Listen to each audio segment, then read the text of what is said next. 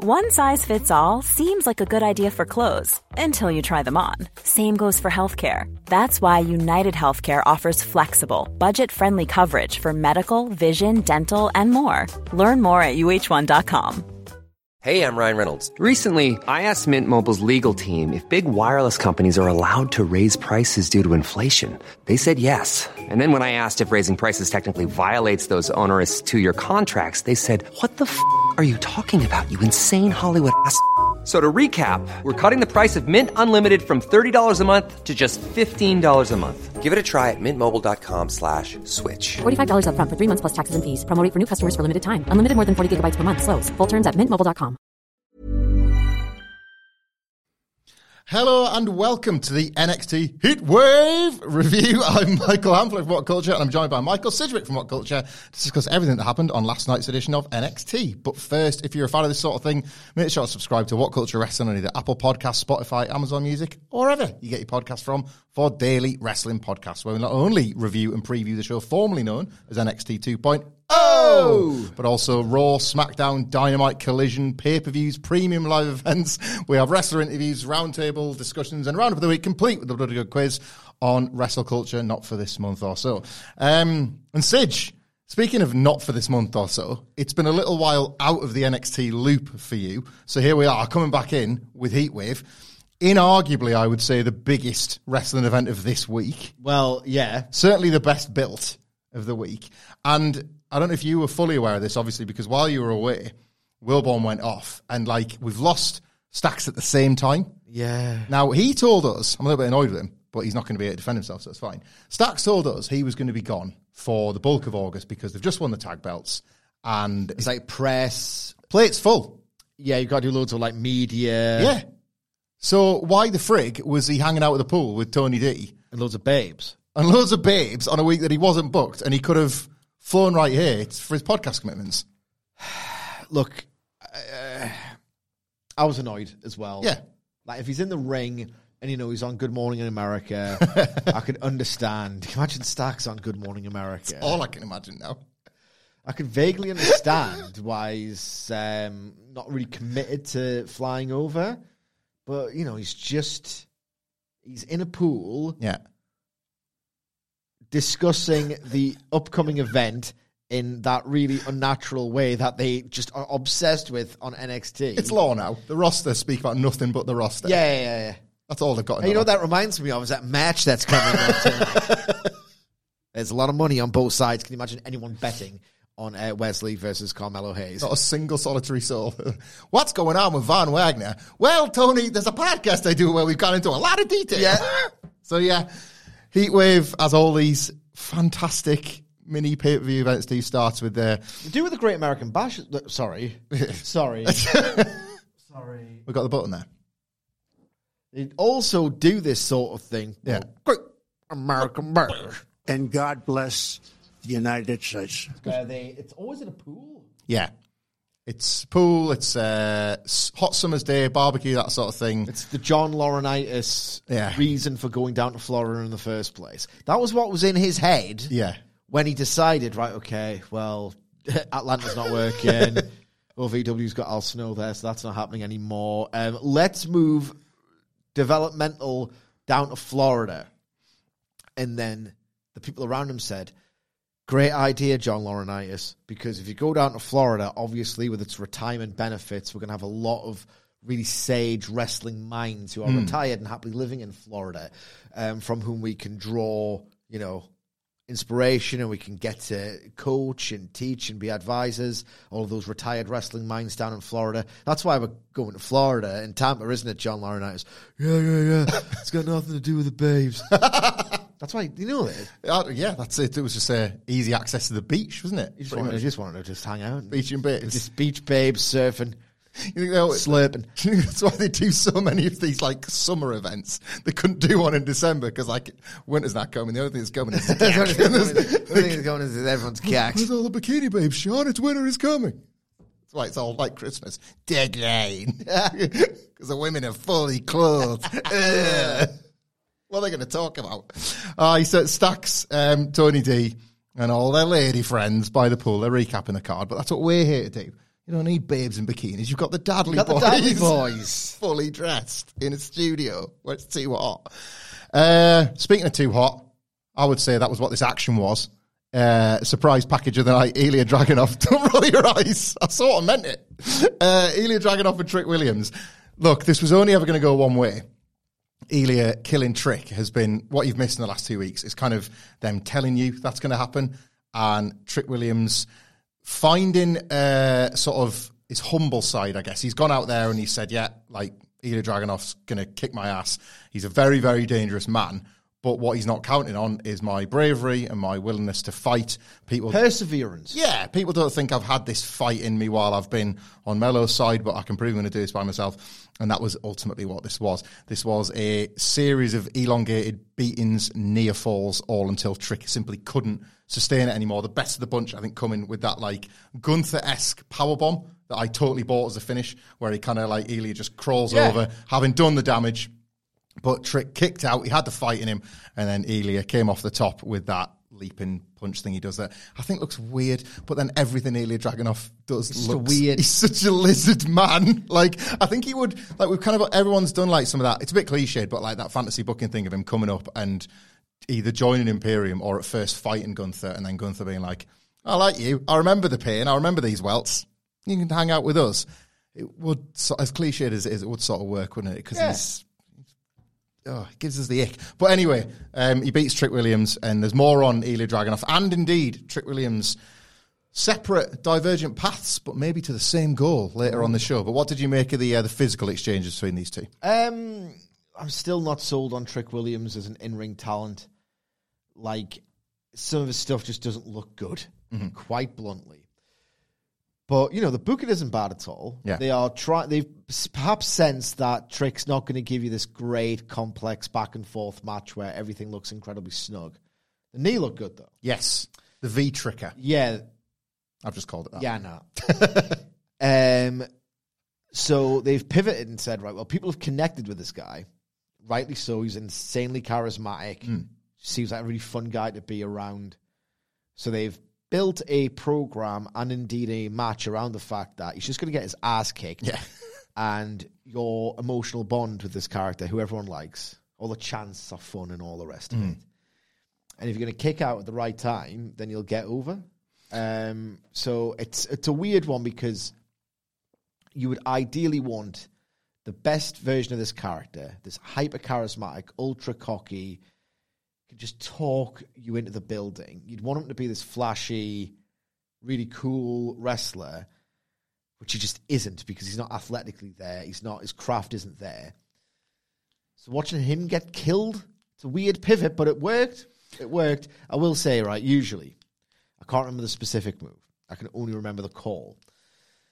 But usually when a wrestler does a move in WWE and AEW, but mostly WWE because that's where the commentary cliche comes from. They do a move, the wrestler just sells it because it's, you know, in the layout that the producers told them to work. The commentator usually says, didn't get all of it. Vic, it was so blown, this spot, that Vic Joseph basically had to say, you know, I'm not convinced he got any of that, but it's worked somehow. He couldn't even he didn't get all of it. Yeah. Vic Joseph desperately clinging on to some credibility, having to carry Booker T for 2 hours every week and call this product. It's suddenly like, I can't cash it all in. Yeah, I've got to mean something around here. There was various points lately where Booker T's been referring to him as Victor as well, which I just think is great. He has gone even more rogue than we thought possible. Big Joseph at minimum of, you know, like once a week, like down with the Sidgwick. Like the growl has been... I'm not pressing the button. No, has been replaced. Sorry, it's a good button. I'm just scared of it. It's not really a wrestler anymore. It's Vic Joseph gradually losing it. And you can hear there's like a growl to it. Like, what are you on about, Buck? There's always one now. Bit more on Trick Williams later on that I think might factor into that actually is the way that he's being presented in ring. But we'll get to that later because backstage, Sidge, Tyler Bate is there. He's doing his yoga or his Tai Chi or whatever it is. And then Nathan Frazier pulls up. Now, you would have got from this, obviously, that Bate was attacked by Dabba-Kato last week. Yeah. Yeah. There's a bit of catching up I need to do with you before we get to the Heritage Cup match later on, right? So you have to? Well... Do I need context? You wouldn't think so, would you? But it's pretty funny. So Tyler Bate, right, were you aware of Noam Dar obviously claiming that because he hadn't really lost the Heritage Cup. Because he had a surrogate in his place. Yeah. That the one that Nathan Fraser was carrying around wasn't the real trophy. Had you seen up to that point?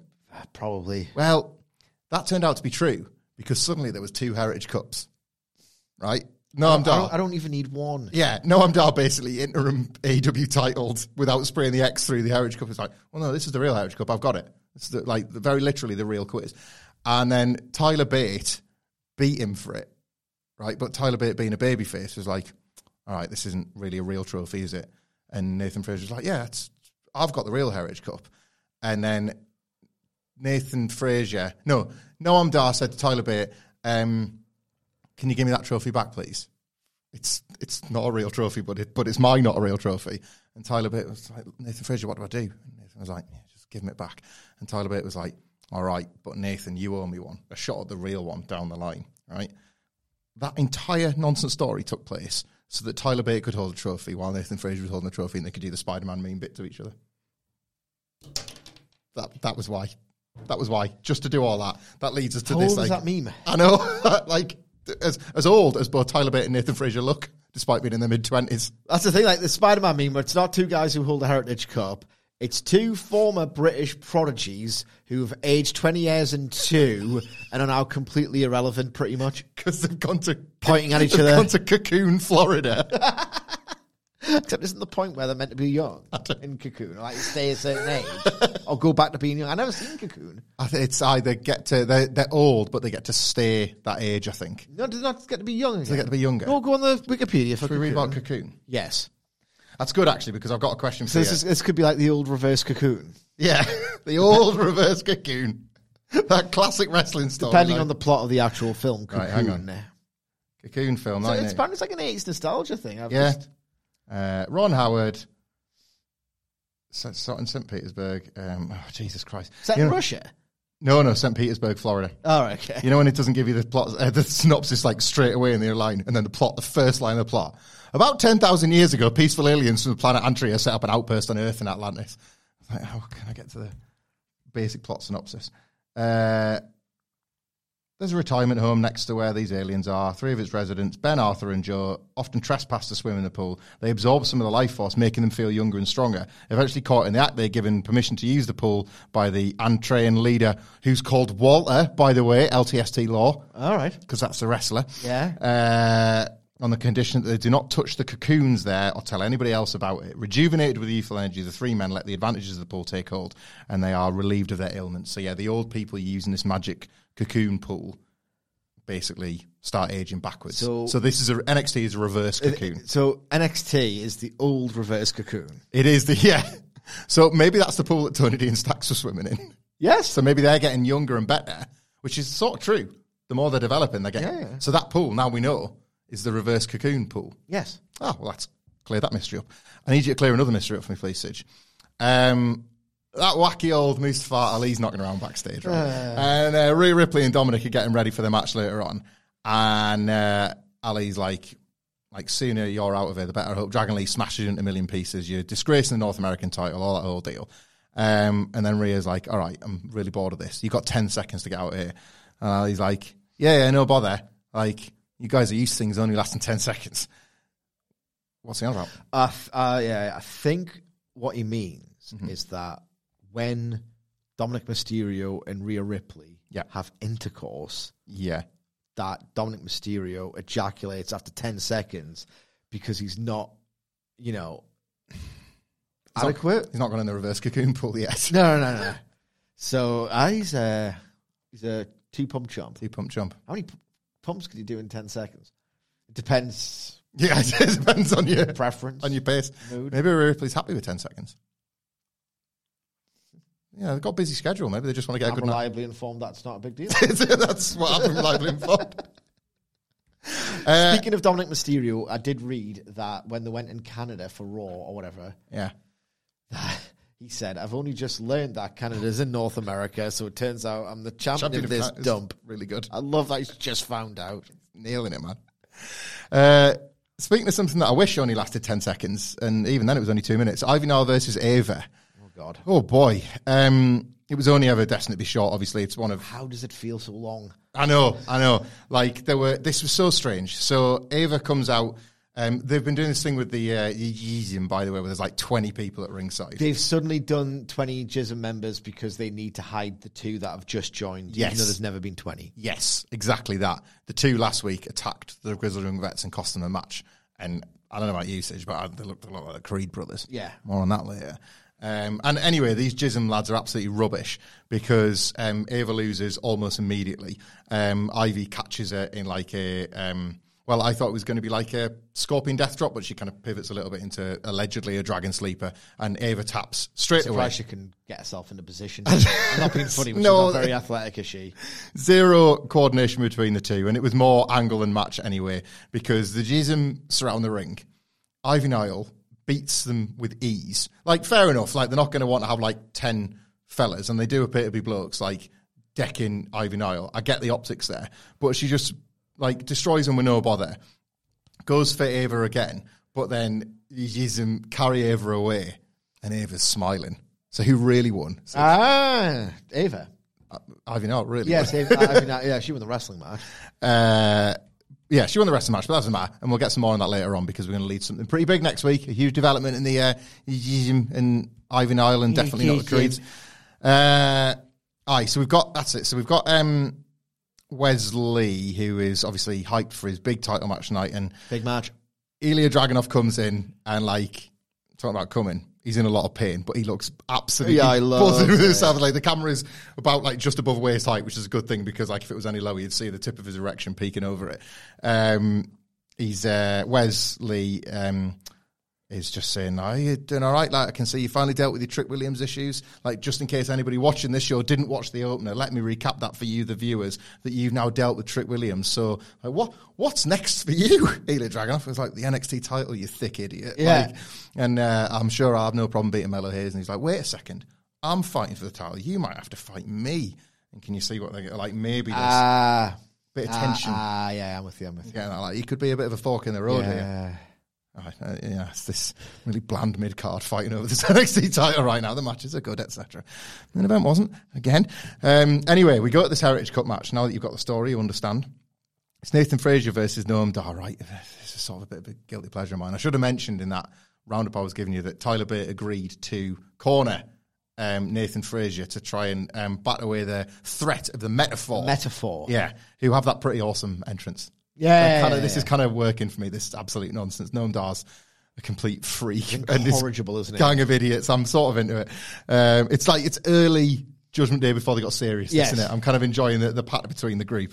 But yeah, so it's the usual thing where it's split into rounds. It's ideal for NXT because you can hack half the match to death with adverts, because you can just have the adverts and pictures take place while the chin locks are going on for the rounds. Round 1 ends with the 2 of them tied at zeros, but then we come right back from the adverts. Tie game, going into the second round, but then Noam Dar gets a sneak roll-up on Nathan Frazier, because Nathan Frazier is distracted by Tyler Bate getting decked again by Dabba-Kato. So Dabba-Kato's return is not just, I'm a monster and I'm back to cause trouble, it's, I'm a monster and I really hate Tyler Bate. Okay. I'm a big man and I want to damage Tyler Bate's career, and my name's not Trent Seven. So that's Dabba-Kato's new thing, I guess. Well, he's back in NXT and he's come for Tyler Bate. So that leaves Tyler Bate. Shawn Michaels has done a worse job with Tyler Bate than Trent Seven. That's true. Look, let's just agree. Everybody's done a bad job with Tyler Bate. Everyone's done a bad job with Tyler Bate. Contributed to this bad He's job. a shave. Yeah, he does. Get that haircut. Not sound like Mr. Burns. Shave those sideburns. Like, get your haircut, have a shave. It's like 25. Looks fouty. Yeah.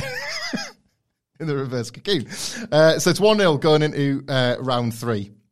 Noam Dar's got the advantage. And then in something that I thought was actually pretty cool, Noam Dar keeps escaping to the floor just to basically try and see his way through the 5 rounds. So he gets to round 4 at 1-0. And then, what do we get here? Nathan Frazier manages to hit the final cut to get to level it up going into round 5. And for some reason, the last round, what should be the hottest portion of the match, is mostly lost to the commercial break. Yes. But we come back for at least a hot finish. Nathan Frazier hits Dar with a dive, goes to roll in Noam Dar, who's completely beaten, completely knackered. He's been trying to escape. He's been trying to run. And then with just 30 seconds left on the clock, Lash Legend is able to avoid, to stop Nathan Frazier getting the fall. She's like distracting, and he runs out of time. So even though he'd had him beat, the way the round format works is that ran down the clock. Did Noam Dar kick out as well? Well, I think he looked like he didn't trust Lash being able to break the fall up effectively. That's what I got from that as well. She's in there, like they're running down the clock. There's kind of like one eye on the whole thing. They're meant to do the whole 1, 2, ding, ding, ding. Oh, no, he would have won, but he kicked out. Buzzer beater. Buzzer beater. Or is that a reverse of that as well? A reverse buzzer beater. Remember that? A buzzer loser. Remember that buzzer beater in that basketball game? Oh, my God. One of the best days of my life. When sport was reinvented in a game between two teams I've now. It was Vegas versus... It was the Celtics versus the Heat. Celtic versus the Heat. God damn, that was exciting, wasn't it? It was great. Sport was back. The biggest buzzer beater. Good food in that place as well. Can't remember what it was. I got it. Oh, it was the Chicken Shack. The Crack Shack. Crack Shack. It was the Crack Shack in Vegas. Good crack, good shack. It was absolutely unbelievable. I had a pineapple mustard there. Now that, before going into that place, that's an oxymoron. Yeah. And then I thought, I'm going to have a try of that because I bet you it's lush. God damn it. A pineapple mustard. It was unbelievable. It was in the, those like sauce pots you have to make yourself rather than sachets, wasn't it? So you couldn't even nick it. I couldn't nick it. And take sachets for the roll. I only had the last. I would have had 10 of them. What? Just the individual pots? Just taking them all out? Every chip I would have had gone through an individual pineapple mustard pot to eat every. Fry. Tell them fry. I was there, obviously, but could you replicate the noise you were making as you were eating all those fries? No, because someone a listener really has a oral sensitivity when I do my nom nom noises. That's very thoughtful. That's very good. What were we talking about? Oh, yeah. Noam Dar gets the win. There's more interference this time from Ora Mensah. Nathan Frazier misses the Phoenix Splash. And Frazier gets the win. What am I even talking about here? Who cares? Frazier gets Noam Dar gets the win, and then we learn later on that as part of winning the Heritage Cup, Noam Dar gets all expenses paid vacation, and he's like, "Oh, it's great. That means 5 weeks where I don't have to defend the Heritage Cup." To do a tournament. Yeah, so they get they're going to do a tournament for the next contender, but to him he just reads that as 6 weeks off. 6 weeks off. So I think metaphor. It's a shame Wilborn's not here because I think he was ready to debut his No Mercy voice. We'll never know what that was until he comes back. Aye. Did he give you any indication of what he might have even been teasing? No, but given I test him with the Wikipedia page, I think it would have been an Italian-American accent. He was relying on that quite heavily. He does technically. Yeah. He's probably got all them ideas off stacks. Yeah. So there's going to be a tournament, and Noam Dar's buzzing because he gets 6 weeks off. So I'm hoping we get Metaphor on tour. I think I'd quite like that. I wouldn't mind that. That'd be they're good for the vignettes. Again, this match, some of the action when you could pay attention to it, and when it wasn't mutilated by the breaks, it's just how can you make it so bad? It's so stupid when you've got these two wrestlers in there. Yeah. It's an impressive achievement. There are sprinkles of greatness because how could there not be with two wrestlers like this? But they do everything possible to distract you from the greatness of the wrestlers. It's all very odd. I hate the Heritage Cup. I hate these characters. I hate the baby faces. I like the metaphor. Yeah. I hate the baby faces. I think they're complete little dorks. And I just can barely remember anything from this. It's so weird, NXT. It's simultaneously, you miss 3 weeks. It's actually remarkably coherent. Maybe it's not as madcap as it used to be, but it used to be that, and this might be rose-tinted glasses stuff, but it used to be you'd miss a week. I was off on the Wednesday, childcare or whatever. What's happened on NXT? It's you missed Laser Man? It's what? Yeah. Oh, yeah, no, Laser Man, he's going to fight for the North American title. He's vandalized the Performance Center. He shot lasers in everyone's eyes. They're going to do a blindfold match because Laser Man has blinded their eyes. Come on, get with it. Rob Schneider's a duck. I'm lost. And then some things go on for so long that you're wasn't that last year?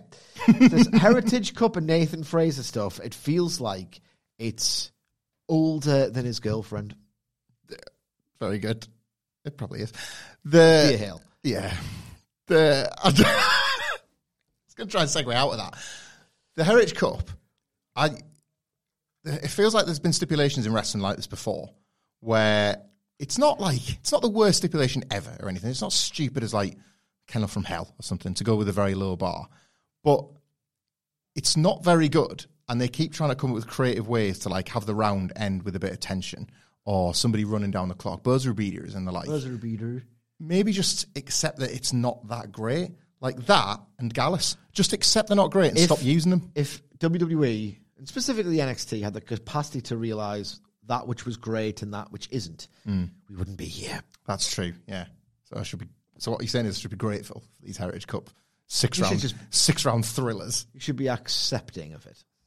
Well, speaking of accepting, Ava is going to accept that defeat, Sidge, because she's still learning under the Yizim tree. The Yizim tree, Jesus Christ. She had to tap, because I was going to end her career.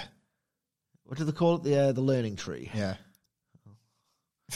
She's going to have to learn her, because, my God, she's not very good. And that one must have fell on her head. She forgot everything. She is not very good. No. Speaking of not very good, the next segment, oh boy. Tiffany Stratton came out, and I thought like this was pretty funny at first until literally the rest of the division ruined it. What was Blair Davenport talking about? Have you learned how to bleep swears yet? No, I cannot do it. Do you want to? I could. No. Just try and learn it at some point. I can try. Like it's the little like I can cut. It takes ages, but I can cut. But it loses its impact. Yeah. Okay. The good bit. Yeah. She's on about it's been a great summer, the summer of Tiff. She won the women's championship. She's since defeated Thea Hale twice, she claims. And now it's who's she going to challenge next? She's going to be the greatest NXT Women's Champion of all time, better than Bayley, better than Asuka, better than Charlotte Flair, better than Becky Lynch. Now, just what do they want Becky Lynch to leave? Well, I want to divert from this a second because they're giving her the old Dana Brooke run. Next stuff was horrific, so to just cover that a second. She does an interview later on Tiffany Stratton, where she notes that her Twitter notifications have been blowing up, which will be a first for an NXT wrestler.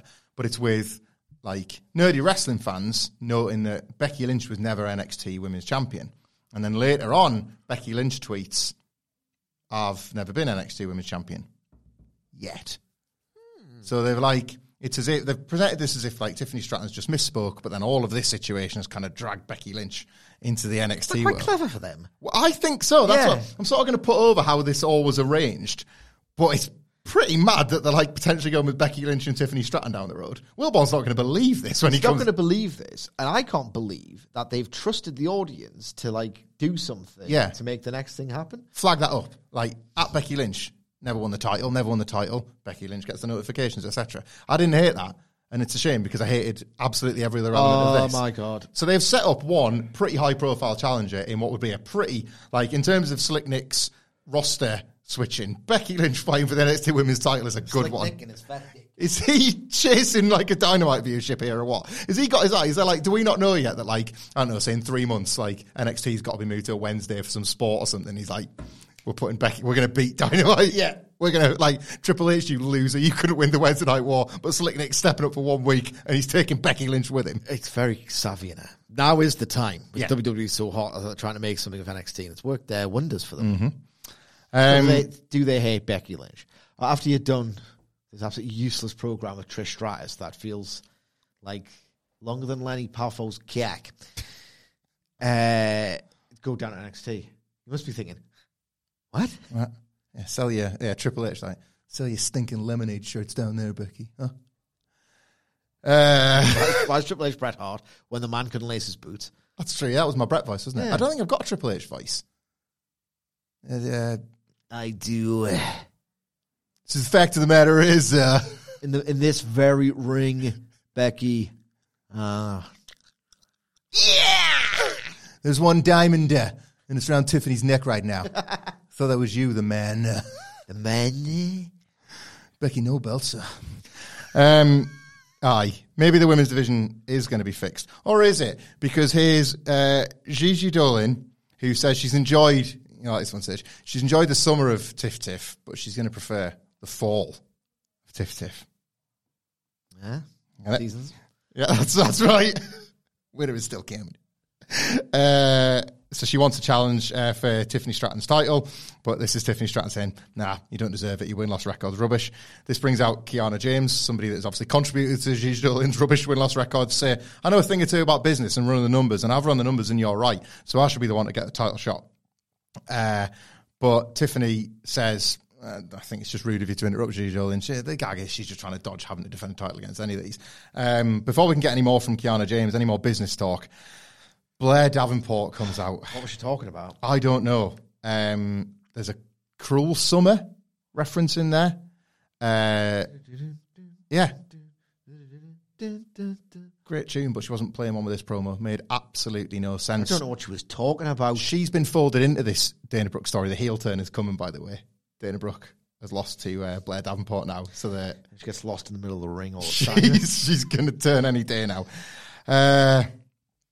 And then Roxanne Perez comes out and is basically just sucked into this promos more, having to do this dreadful WWE speak about, oh, you're all losers, and Tiffany, you're the biggest loser of all, and I'm going to take the title, which I guess makes me just as big a loser. She hits Tiffany Stratton, who then rolls out to the ring, and rather than selling the punch, laughs, because all the other women are just busy fighting, that they've not even seen that Tiffany Stratton, the one woman that they came to speak to, has now exited stage right, and they're just all brawling like fools, and it's to set up a four-way, obviously, to determine the number one contender. Horrid. I almost pitied Blair Davenport because they were giving her the Ronda promo of, like, out loud, say a lot of very articulate wordplay that no one would say in the course of real life, that your delivery's not fantastic, so a lot of it will not be clear. Yeah. So that was terrible. And basically, this was yet another instance of the male writers down at NXT hate women.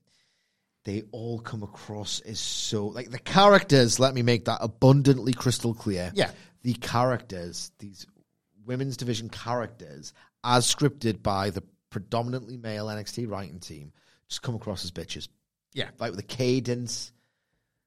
Like, you just get it's the inescapable feeling that a man is writing on their behalf.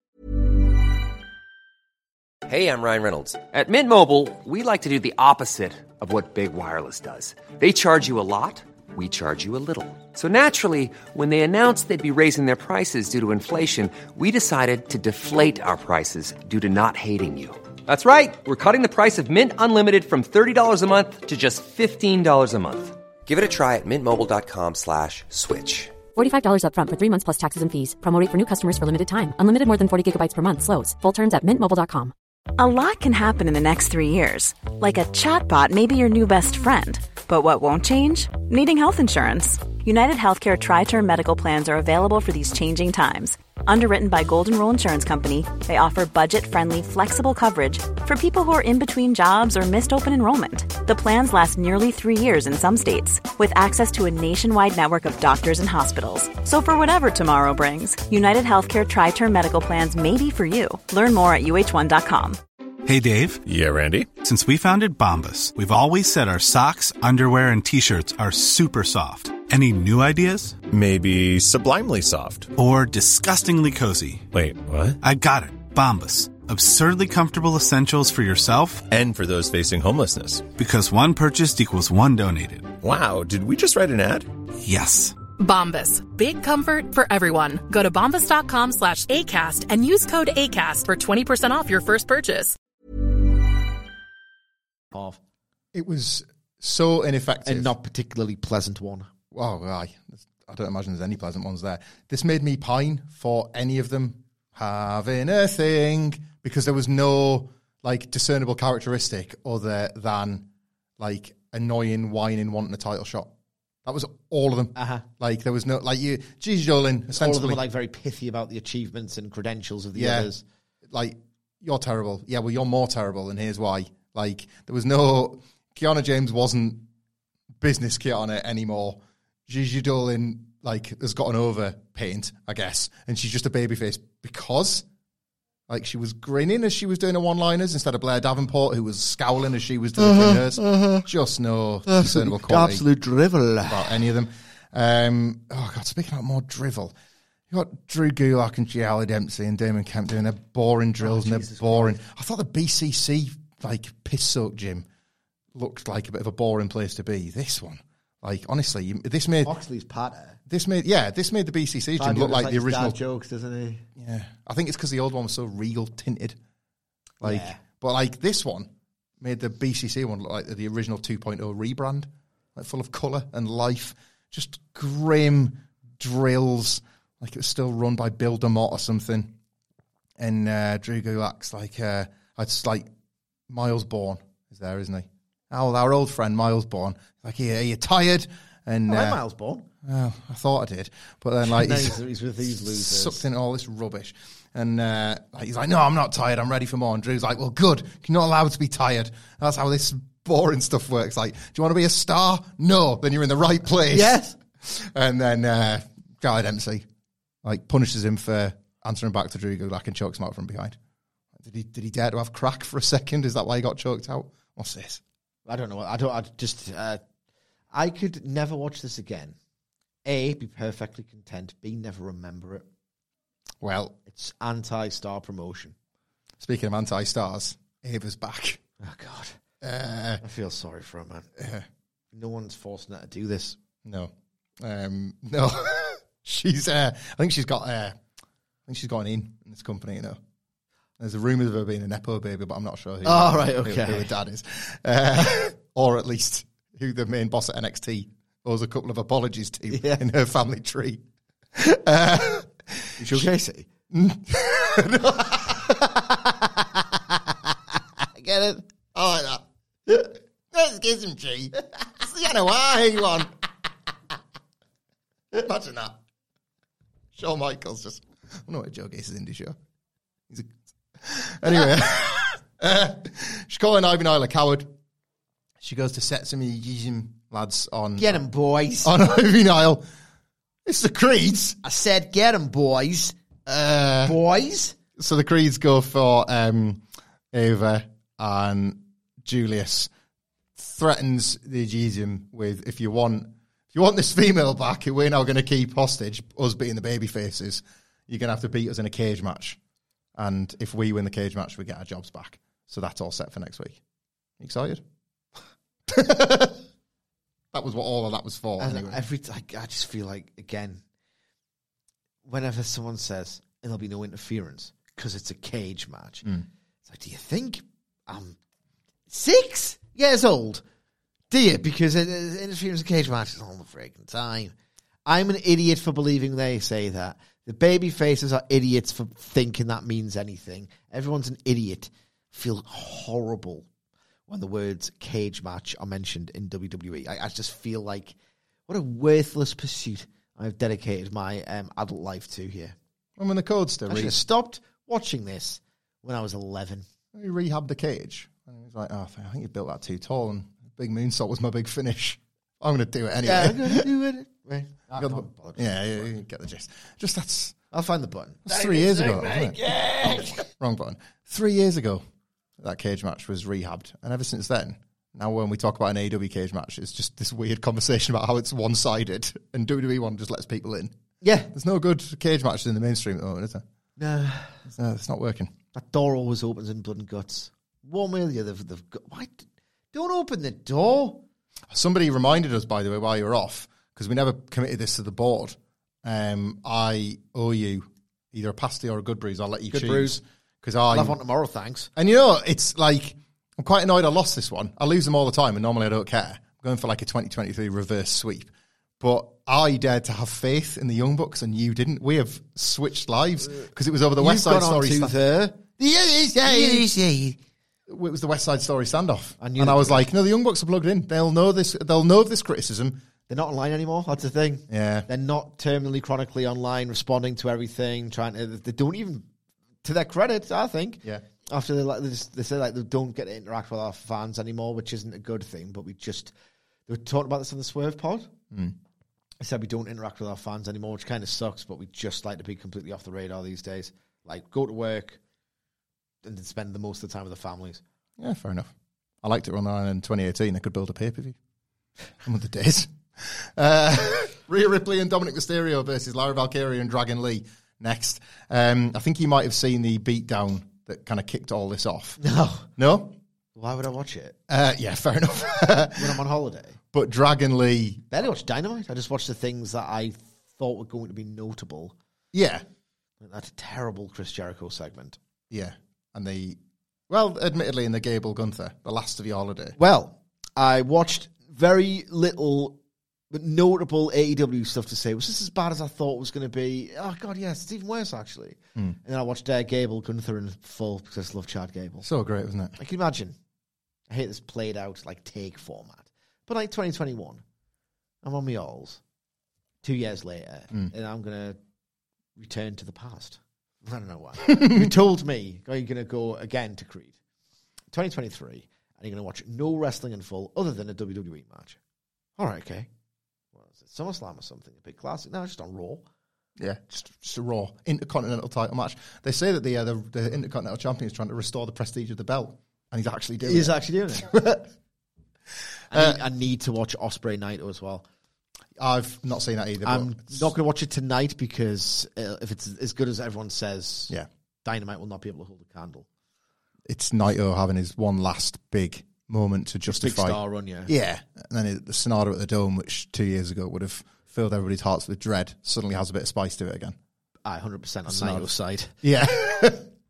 Where's the general pulse up with Sonata as IWGP champion? He's not drawn. He's drawn the same crowds that New Japan did when they kind of they were always half in, half out with the Pando. Yeah.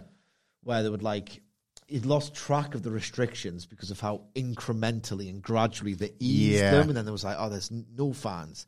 Some fans, no cheering. Some cheering sections or whatever.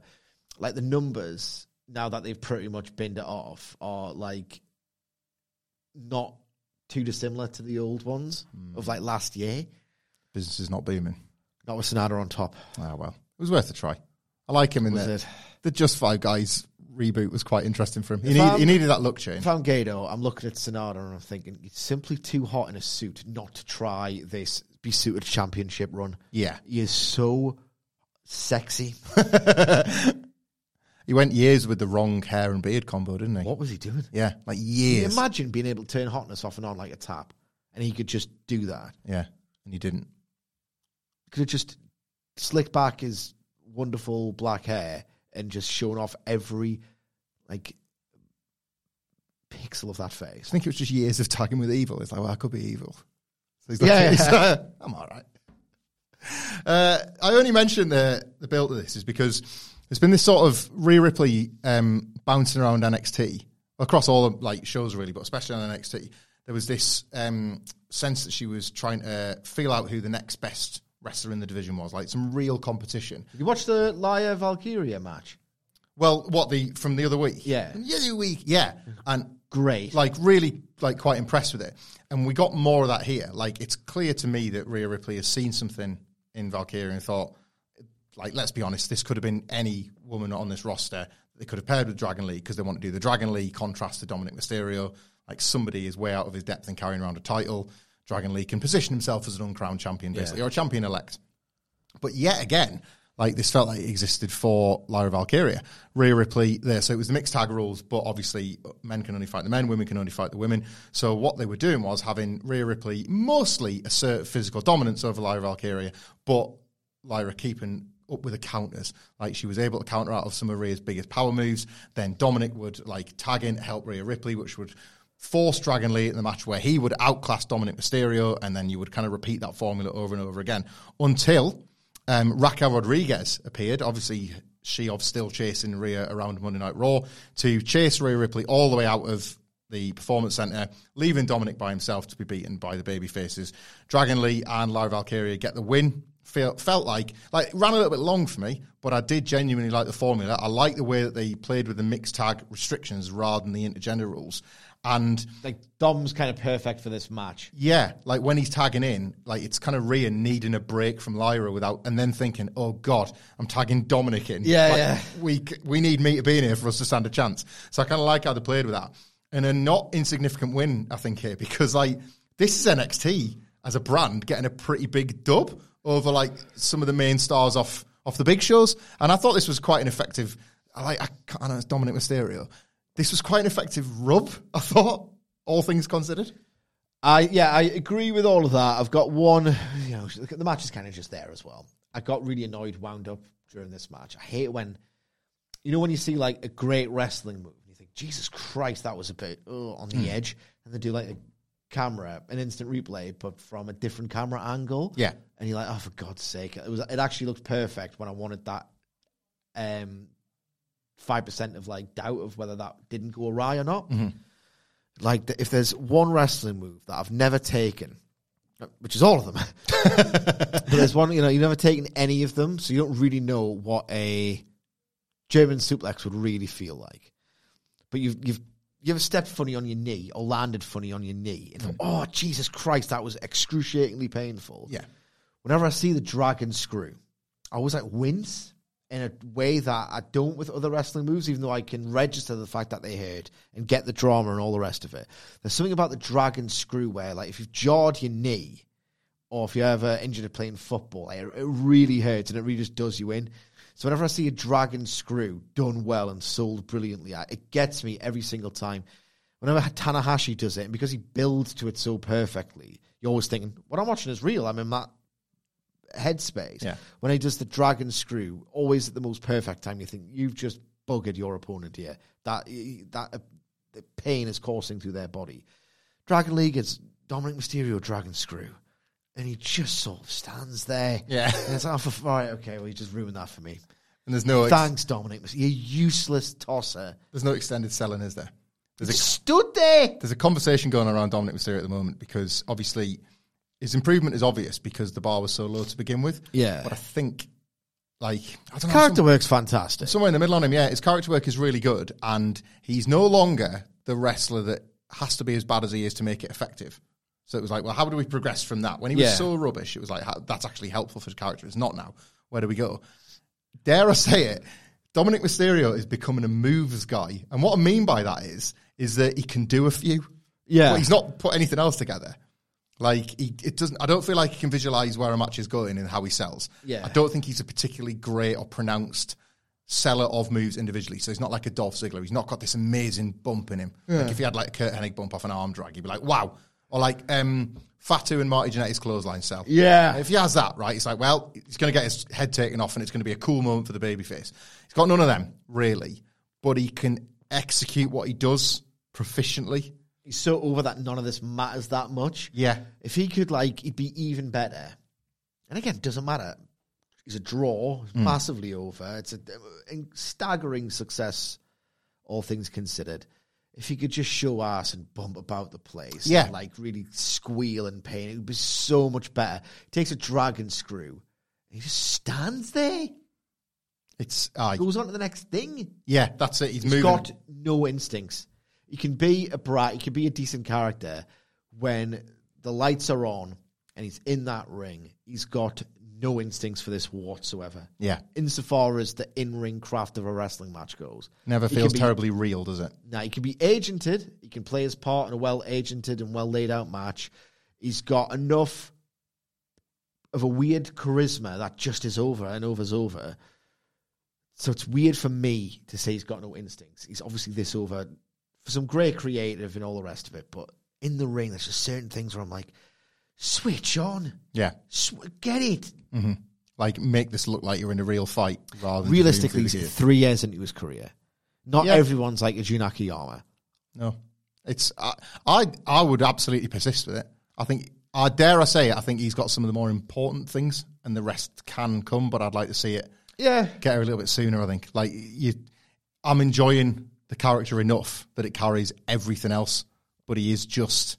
6 moves. Yeah. It doesn't matter when they happen. It doesn't matter what's been happening to him. It's just got his moves that he can execute. Right. I think I quite like this, even though it was sledgehammer subtle. Melo's backstage, and obviously Trick comes up. He's doing the selling. He's had a hard night against Ely, but he's pleased with how he got on ultimately. And Melo puts him over as well. You know, said like, you got beat, but it was ultimately a good night. And then Trick says, yeah, and like it can start with me and it can end with you, and we can still be great.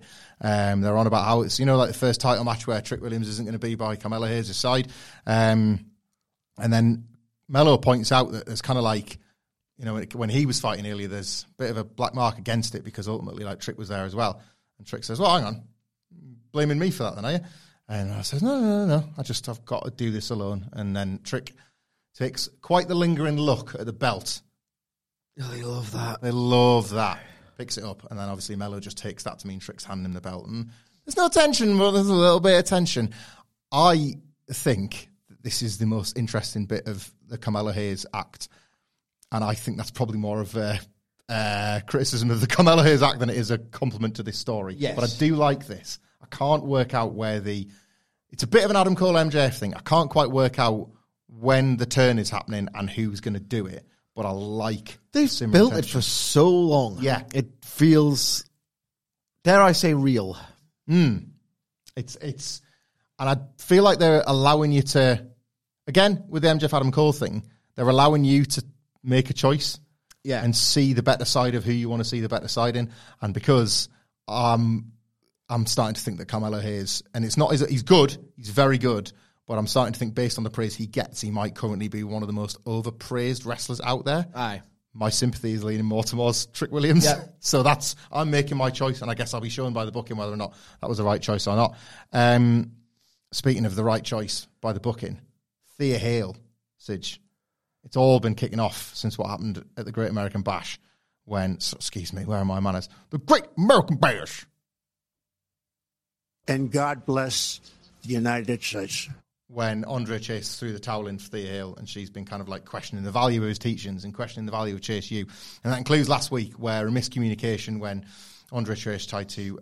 of course, I remember this. ...alert the referee to the loose turnbuckle pad, allowed JC Jane to get the win. Thea Hale's backstage, still upset about the whole deal. And JC Jane comes up to her, and she's like, people like us are always dealing with people like them. That's only like 2 hours a week. Yeah. Says, maybe it's time for Thea Hale to grow up. Maybe JC Jane's the way. What do you make of this, Sidge? Pretty big development, if you ask me. She's been sort of hanging around with the wrong crowd at Chase U. Yeah, bad crowd. JC Jane's the bad crowd. Is she go to Chase U? No, but maybe she's going to rename it Jace U. Thank you. Doesn't it hit like the other pen, does it? I've got a different pen. I've lost my other bloody pen. Pen with a jewel on it. You need to go to like... the Works, or a pound shop, get you a new jewel pen. Home Bargains, they sell them there. Quid? Did it work, that pen, before I went on holiday? Yeah. It wasn't just for the noise. That's and the jewel. pen. I love the pen. No, Yeah, I'm not shooting on the pen. I just wondered if it still worked. Did I get 4 for a $5 or something? 4 for a $5. Why not get 5 if they are 99 pence? Because Von Wagner's up next. Do Americans say $5 in any context? Because it's so weird. I don't know. $5. No, $5. $5. Go to the dollar store, get 5. They'll cost you $5. I've only got a tenner.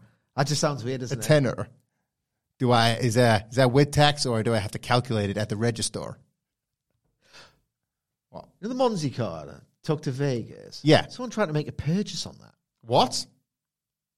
Oh, man. You're getting defrauded. Well, we don't really only put on what we need on holiday for that. Like, someone's tried to, go to the store. What? Like, who the hell's doing that? Is it, like, in the UK, obviously. Your card's not still in Vegas. I think it was in America. What? What's going on there? I don't know. I've got some theories. Okay. Von Wagner versus Baron Corbin doesn't happen. Baron Corbin attacks Von Wagner before the match can start. A quick word on Baron Corbin's new burn the ships thing necessitating that he gets Bam Bam Bigelow tights. What's burn the ships, what? His whole deal now is burn the ships. What does that mean? I don't know. And he's not telling us. It's just, what he did was, he burnt all his old gimmicks. Why does it sound a bit racist? It does a bit, doesn't it? Yeah. And there was overtones. Yeah. Aye. Anyway, burn the ships. Like burning the gimmicks, maybe the old gimmicks with the ships. I did see Von Wagner cook him on the mic last week. Oh, yeah. Twitter. And I can't remember your other gimmicks because the other 8 gimmicks because they all sucked. Brilliant, man. Whoa, Von, what are you doing? Give the man a fighting chance. But Corbin doesn't. They attack. He attacks on the floor. It looks like somebody's going to get tabled. But then, like, an actual star turns up. Bron Breakker just comes out and absolutely wrecks Von Wagner before he can put Baron Corbin through the table. Braun appears to sort of say something to Corbin to suggest that maybe they're on the same page. Maybe they're going to be a pretty good tag team of arseholes, basically, those two. And Von Wagner's left there. There's no match. Any thoughts on Wagner, Corbin at all? Well, there's no match, so I've got no thoughts. I'll do for me. Main event time? What else we got? We got the Becky Lynch Twitter thing. This was pretty good. So Eddie Thorpe is obviously he's going to his family heritage. He's like a Native American, and he's like looking back into the past, and it's going to help him in the future and stuff like that. And then last week he came out and he just sort of stared at Dijak and cost him the match. So Dijak, being this like badass cyberpunk from the 90s, he's like, I'll tell you what your future is. In 7 days I'm going to break all your arms and legs. I think Dijak's pretty good. Yeah. Sort of into this. I think it's about like, I'll break your arms and legs, but I'm not just your body, I'm going to break your spirit too. And Eddie Thorpe's all about spirit, so they're going to have a match. Main event time. Carmelo Hayes versus Wesley. Right. My Casio broke in her. I was going to ask you about that. Is that a holiday? I've got the holiday to make like I've got a thing on, like the festival band, but for holiday, where you go to the various bars and say, Mai Tai, it's all paid for. Blue wristband guy, hook me up. Mai Tai, Skinos Sour. What's that? Just like with the local spirit, some bitters, some sugar syrup, lime. There's some nice cocktails there. I like it. I went to see an artist. I tell you, I had the nicest cocktail I've ever had in my entire life at this place in Crete called it was Atrium. It's a cocktail bar. And I had the nicest cocktail I've ever had. I went back purely to have it again, and they didn't have it. And I was devastated. But, like, they had loads more on the menu, and I was good because Francis picked the best one, and we had a taste of each other's. And I was like, that's amazing, that.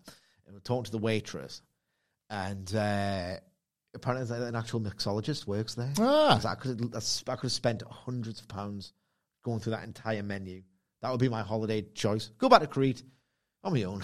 Can you just go? This is get pissed every night. Can you drink them and then can you deconstruct the flavor profile? Does it tell you every bit that's in there? No, I'd have to know. I couldn't. I've got a terrible palate. Okay, I can sense flavor, but I can't articulate what it is. Right. You know what I mean? Like I've got notes of I know what that is, but I don't know what it is. Yeah. Do you know what I mean? I get you. I get you.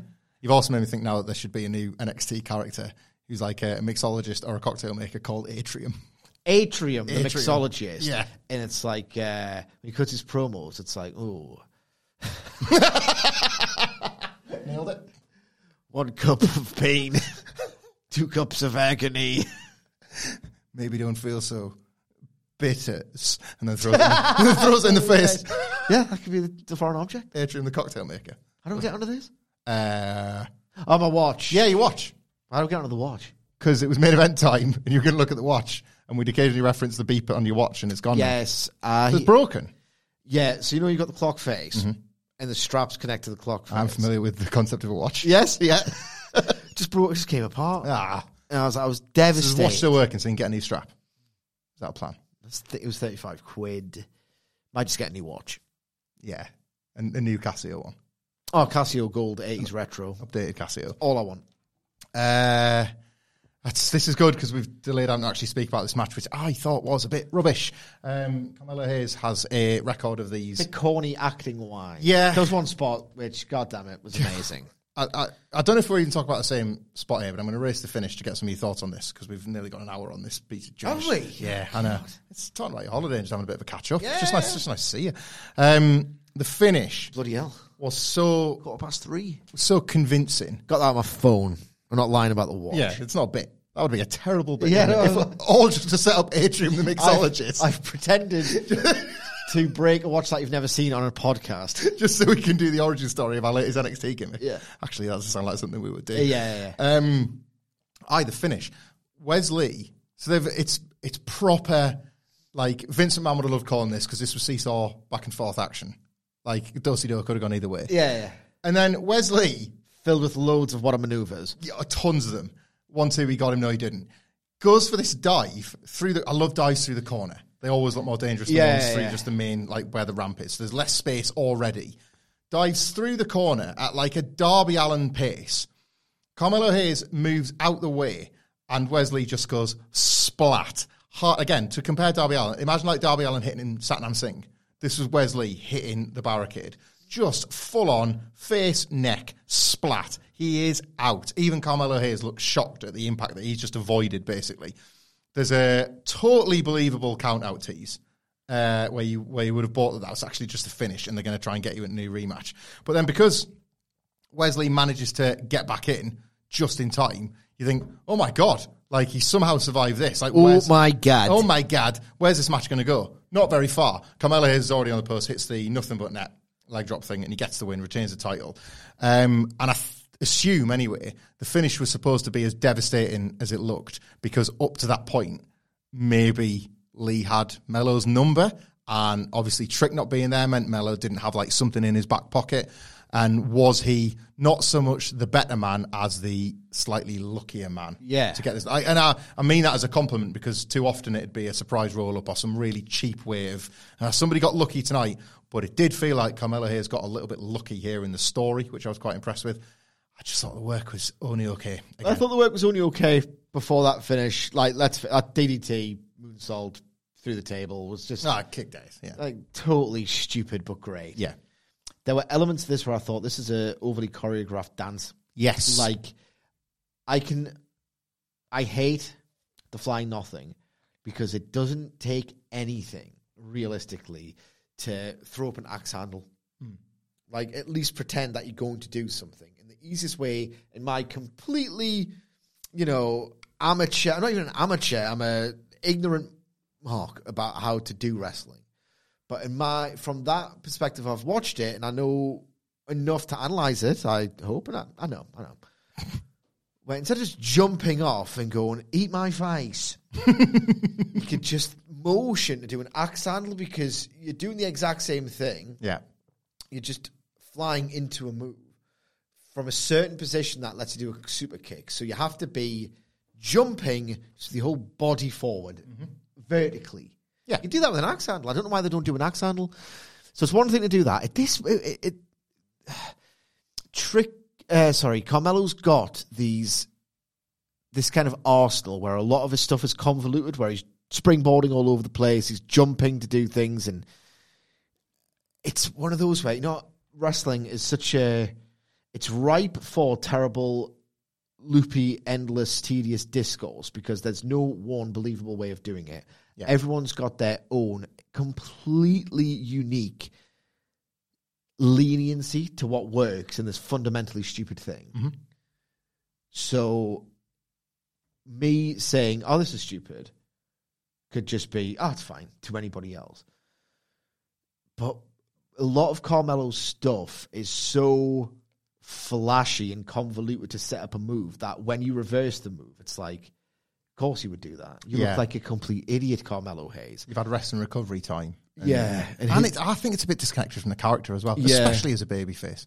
His stuff sometimes looks so, I need to do something cool before the move, that when I see it get reversed, it only brings into focus how stupid he is. Yeah. Not how cool a counter is, or how that was a really ingenious counter. He just makes himself look like a tit. Like Razor Ramon going for the Razor's Edge right by the ropes. Yes. It's like, they're going to count you. Where are you going to Razor's Edge him to? Yeah. You've ran out of ring. Yeah. Or anybody trying to hit Kidman with a powerbomb when he's got that facebuster counter that he does 10 times out of 10. Yeah. Yeah. And because he's so choreographed, and I don't know, at one point he's a jumping nothing.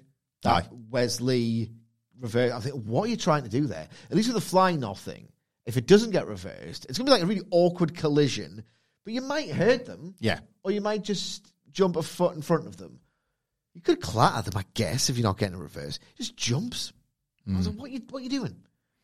It was just like, this feels like a pattern with Carmelo. Like, it was okay. Yeah. It was like just under 12 minutes, so it was a couple of minutes shorter than the Judgment Day Lyra Valkyria Dragon Lee match. But I couldn't separate either. It didn't feel like one of these big TV main events. I kept getting told it was Heatwave. Oh, but it's just a normal episode of NXT. Oh, yeah. It didn't have the special quality about it at all. But more matches than segments, which is not necessarily what we even want out of an NXT, was it? Yes. So what we're saying is, to sort of summarise, the show with the class build didn't deliver. So maybe we've been wrong about All In all along. Yes. And we should just shut up and enjoy it. Yes. And for more on that, check out our Dynamite preview, which allegedly is a Dynamite preview. Yeah, allegedly. Go and check that out. What were your thoughts on Heatwave? We know what they are. You didn't watch, but what were your thoughts on this podcast? Yeah. Let us know on Twitter, where you can find all of us. Where can they find you, Sidge? You can follow me on X at @msidgwick. I'm at Michael Hamflett. We're all at What Culture WWE. Come back tomorrow on the feed for our Dynamite review, and then, of course, all the build-up to All In.